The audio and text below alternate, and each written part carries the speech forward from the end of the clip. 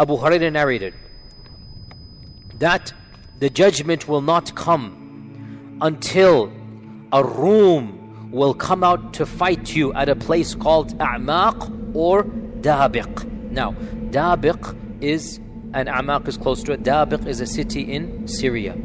And the so-called Islamic State took it as its capital. And they intentionally fought to get a small city, a very mid-sized or small-sized city. They wanted to capture that city. Why? Because it's mentioned in this hadith.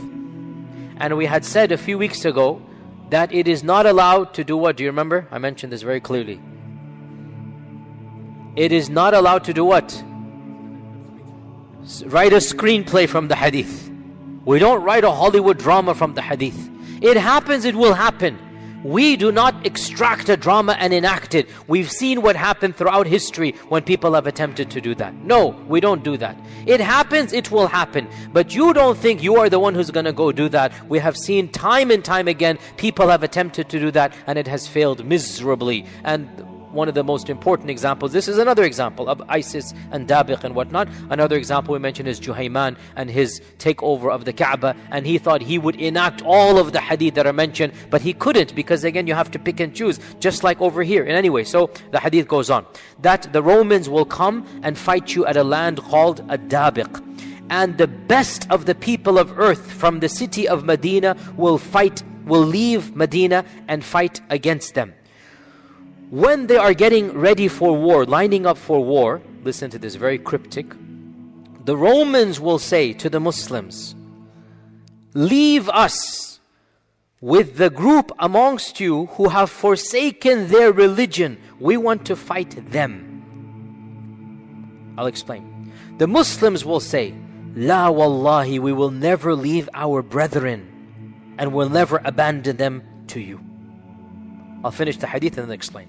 So the battle will rage on. The battle will rage on. 1/3 of the Muslims will retreat out of cowardice, and Allah will never forgive them. When the battle gets tough, they will flee. And the Prophet ﷺ said they will never be forgiven.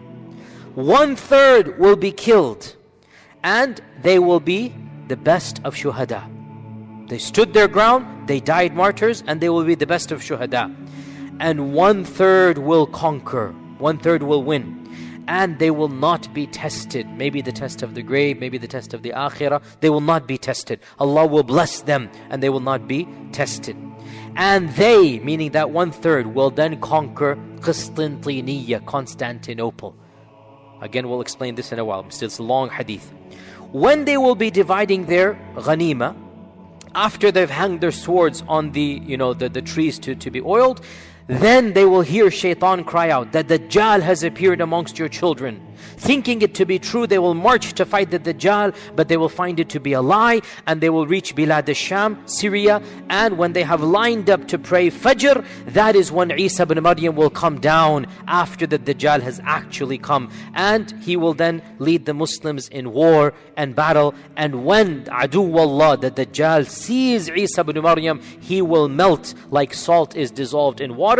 And the Prophet ﷺ said, if he were to be left in that state, he would die, but Isa will kill him, and the people will see the blood of Dajjal on the weapon of Isa. End hadith. Now, again, this hadith is very, very cryptic. It mentions many things. First and foremost, it also reiterates the previous concept of a massive war between the Romans and the Muslims. Now, in this hadith, it mentions 1/3 only will die, whereas the previous hadith mentions 99% will die. As I said, it appears there will be multiple battles, not just one. And in some of them 99%, and in some of them 1/3. This hadith mentions that this army will conquer Qistintiniya, whereas the previous hadith does not mention that. So maybe there are multiple wars going on in the world, and the Dajjal's announcement will take place in all of them. Shaitan's gonna frighten the Muslims. Dajjal is here. They're gonna be expecting Dajjal because they're seeing the hadith take place. So Shaitan will use it as a tactic. So maybe multiple groups will run back to Bilad al-Sham, and there they will be with the Mahdi, and the Mahdi will then be leading them in Salah, and that Dajjal will actually have come at that point in time, and then Isa will come down, as we had mentioned. Another hadith that mentions all of these as well is that the Prophet ﷺ said, the fortress of Muslims on the day of the Malhama, this is where it is mentioned, the Armageddon, the Malhama, will be Ghouta, which is a city near Damashq, one of the best cities in Ash-Sham. This hadith is in Abu Dawood, it is authentic. 3 things are mentioned: Ghouta, Damashq, and Bilad Ash-Sham. Ghouta is a small city, it is still inhabited to this day, and it is maybe an hour or so outside of Damascus, or I don't know exact timing, but maybe a Syrian brother can tell me, but it's not far from Damascus. When the Prophet ﷺ said this hadith, Damashq, Ghouta, and Bilad Ash-Sham were the heartland of the Christian Byzantine Empire. This is like somebody saying, oh, Texas, California, these are not lands that belong to Islam. But the Prophet ﷺ predicted that Damashq and Ghouta will be a part of the Ummah. And that when the great Armageddon takes place, I'm translating Malhama as Armageddon. When the great Malhama takes place, the fortress, the base, the camp of the believers will be where? It will be in Ghouta. It will be in the city of Ghouta in Bilad Ash-Sham. And of course the concept of Bilad Ash-Sham is mentioned many times in the hadith. The Prophet ﷺ said, hadith is in Mustadrak al-Hakim, is authentic, when the fitan occur, Iman will be in Bilad Ash-Sham. When the fitan take place, when the big civil wars, Iman will be in Bilad Ash-Sham. Now let's pause for a while and look at these hadith and try to extract a series of incidents. What can we extract from all of this? So, first and foremost, realize that Bilad Ash-Sham doesn't just mean Syria. Bilad Ash-Sham in classical Arabic, pre-partition, when I say partition, don't think 1947, that's the partition of India, Pakistan and whatnot. I mean pre-partition, the Sykes-Picot Agreement.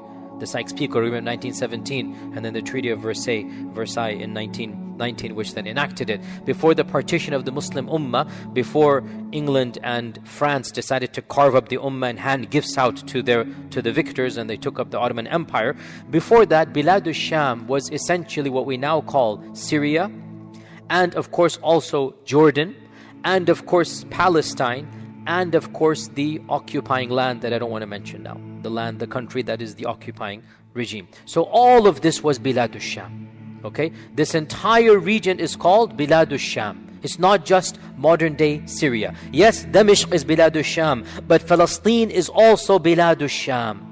And the cities of Palestine and the cities in the modern occupying state, all of them are Bilad Ash-Sham. Understand this point. Okay, so realize this. Secondly, it shows that towards the very end of all of these trials, the Muslims will be united and they will be fighting outsiders. They will be fighting non-Muslims.